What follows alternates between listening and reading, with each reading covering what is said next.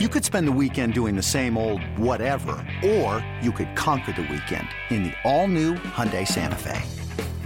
Visit HyundaiUSA.com for more details. Hyundai, there's joy in every journey. Welcome to MLB.com Extras. I'm Danny Wexelman with Rhett Bollinger, who covers the Twins for MLB.com.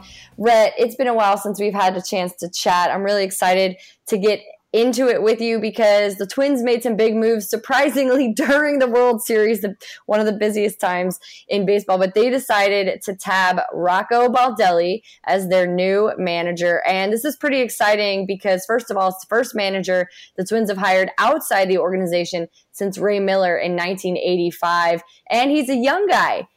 So they're trending with the young guy. He's 37 years old. And I think that the Twins are probably pretty excited about what he has in store for them, right? Absolutely. Yeah, you're right. He's a young guy, a guy that came up in the Rays organization as a player first.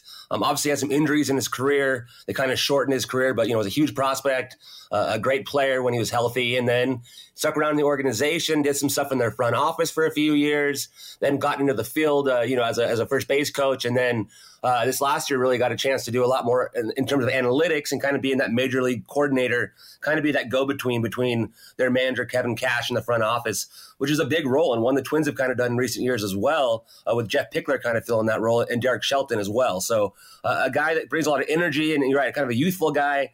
He's not too much, older than Joe Mauer even. So it's definitely an exciting time for the Twins. He's a guy, like I said, that knows analytics, is definitely very savvy with kind of the modern the way the game is played. And obviously Kevin Cash is a guy the front office knows well as well because he was with the Indians when Derek Falvey, the chief baseball officer for the Twins, was there. So I'm sure he probably gave a great recommendation. So, yeah, it's an exciting day for the Twins. And like I said, a little bit more youth here and definitely a guy from outside the organization, which is rare for the Twins.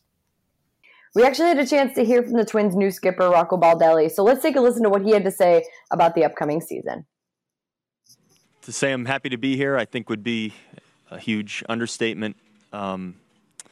So I embarked on this journey this off season. I mean, a lot of things happened very quickly. Where I've landed, I'm absolutely ecstatic. This is an emotional time for me as well. Because it means a lot to me. And I take this job very, very seriously, and I want to work with amazing people, and I think I found a great group and a great partnership to show up to the field with every day. In general, I like to create a really good environment. I'm a little serious right now. There's a lot going on, but I like to have fun. Like I like for the players to love showing up to that environment, to that clubhouse. I like them to be relaxed and confident and be able to go out there and have some individuality and have fun. And I feel like when guys are relaxed and are having fun out in the field, they play their best also. So I think that part of it is one thing I believe in. I believe in just demanding that guys compete out in the field and try to do better than they did the day before or to learn one thing in a given day. I believe in just simple concepts like that. And truthfully, I don't think it's a lot to ask, but at the end of the day, they will become better players and hopefully better people by spending the season here in Minnesota, and I believe that. Okay, right. So youthful on the managerial side, but what about the player side? I know that there are a ton of free agents out there this year. It's a pretty strong class. Obviously, the Twins are not looking at Bryce Harper or Manny Machado, but what are some of the names you think could interest them? It's a great question. The Twins definitely have some payroll flexibility. Joe Mauer is expected to retire, and his $23 million contract is coming off the books. Irvin Santana's contract's also off the books as well. So they have some money to play with. I could see them going after some starting pitching. Maybe Dallas Keuchel could make sense as a left-hander to kind of go into their rotation, considering they have so many, right-handers. But definitely a starting pitcher would help. And I think the big other emphasis will be the bullpen. There are a lot of, closers out there they could take a look at as well. I know even Craig Kimbrell is going to be a free agent, I believe. There are a lot of, in terms of offense, I think maybe more of a utility type player to replace Eduardo Escobar. I think Marwin Gonzalez on the Astros is another guy they could look at as well. I think more than anything, they're going to be looking at pitching, but they are going to lose a little bit of offense. So I do think probably on the infield side, I think outfield are probably okay at this point, but I do think they could look for a middle infielder, and at this point, a starting pitcher and definitely some bullpen help. All right, there we go. Last thing, Rhett, I know that you grew up a Dodgers fan and you're in LA while we're recording this podcast right now, and you're actually going to head to some of those games. So tell me some of your favorite memories from Dodger Stadium, and if you think that the Dodgers can send the series back to Boston.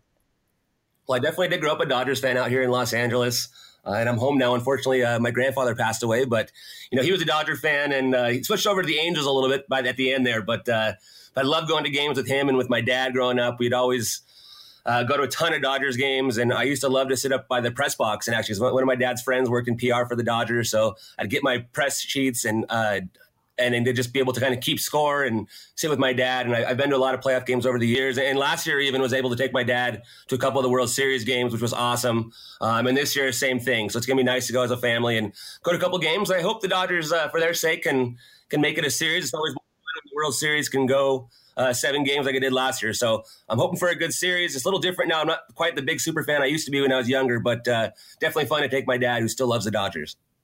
All right, Rhett. Well, I hope for your sake and your family's sake, the Dodgers can send the series back to Boston. I hope you enjoy some good family time at home. I know how important family is for you, and I'm sorry for your loss. But thank you so much for taking time to chat with us. If you want to hear from Rhett, you can go to MLB.com/twins. Get the latest news and notes there. With Rhett Bollinger, I'm Danny Wexelman. Thank you guys so much for tuning in.